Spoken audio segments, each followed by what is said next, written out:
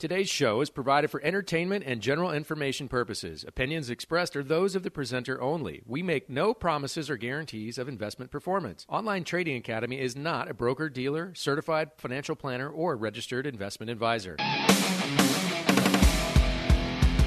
Welcome out to the Bulls and the Bears. This is Aaron Warby, and I'm here with the incomparable Nigel Cave. For those of you joining us for the first time, Nigel and I are part of Online Trading Academy, the most trusted name in financial education, and celebrating 25 years of service. All right, so we had the GDP numbers come out, and everybody was looking forward to it, anticipating what it was going to be.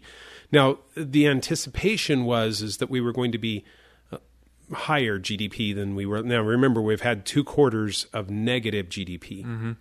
All right, and this one was expected to be a little bit better, which means that it's going to be higher. Okay, and it was. And what I don't want people to do is start wiping their forehead thinking, all right, we're done. Ooh, it's over. Yeah. All right. You have to understand the numbers. So understand that the GDP is actually a comparative number.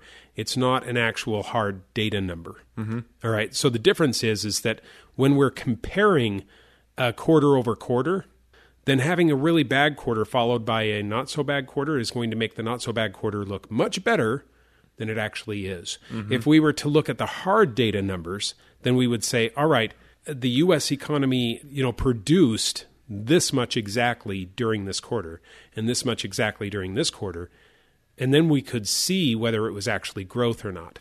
But because it's simply comparing to the last quarter, then it looks better. Yeah, it skews the numbers a little bit. Right. So just so that we're all on the same page. The second quarter, I think, of 2020? Yeah. Pandemic, right?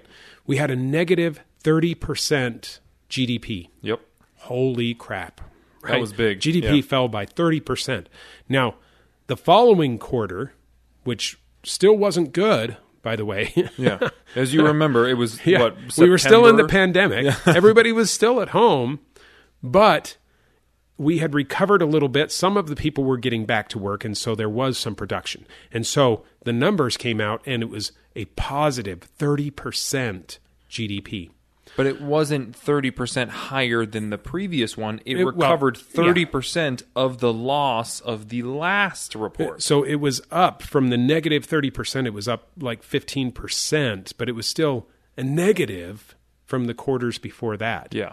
So when you see these positive numbers, don't start wiping your forehead thinking, we got through it. Everything's good. I got to start buying the dip. Yeah, don't do that. Yeah, that's not the time, all right? What it meant is that during the summertime, we had the largest travel season ever, and that contributed to a lot of buying and a lot of business. Mm-hmm. But overall, it doesn't mean that it was that the economy is on track to do well in the future. Yeah. Okay. So with that as a basis, now we can start looking at what else is out there, okay? Because remember, what I'm trying to do here on this radio show is educate everyone as to how to handle things in the future. Mm-hmm.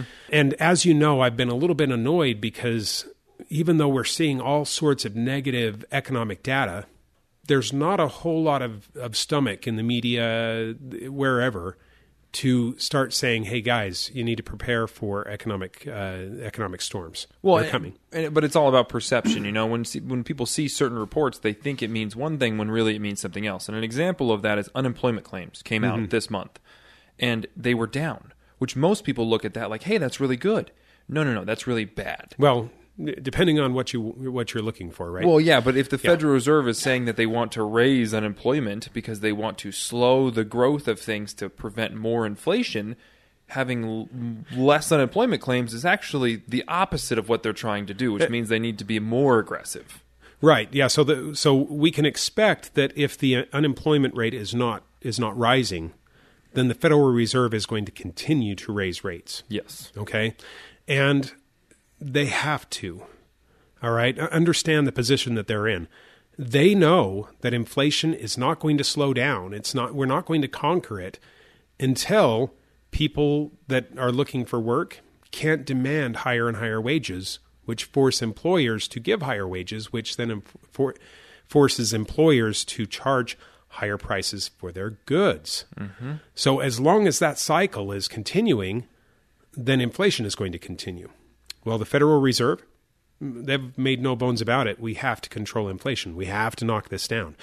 Therefore, if we see the unemployment numbers continuing to drop, then that is signaling to the Federal Reserve, all right, we're still good. We still have to raise rates, and we have to do it fairly aggressively, which is going to hurt businesses, ultimately putting businesses into a recession, which is where the Federal Reserve actually needs us in order to control inflation. Because that is a lot less painful than out-of-control inflation. Yeah.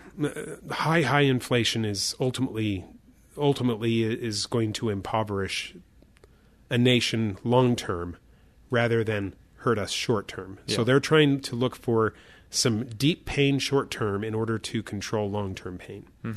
All right?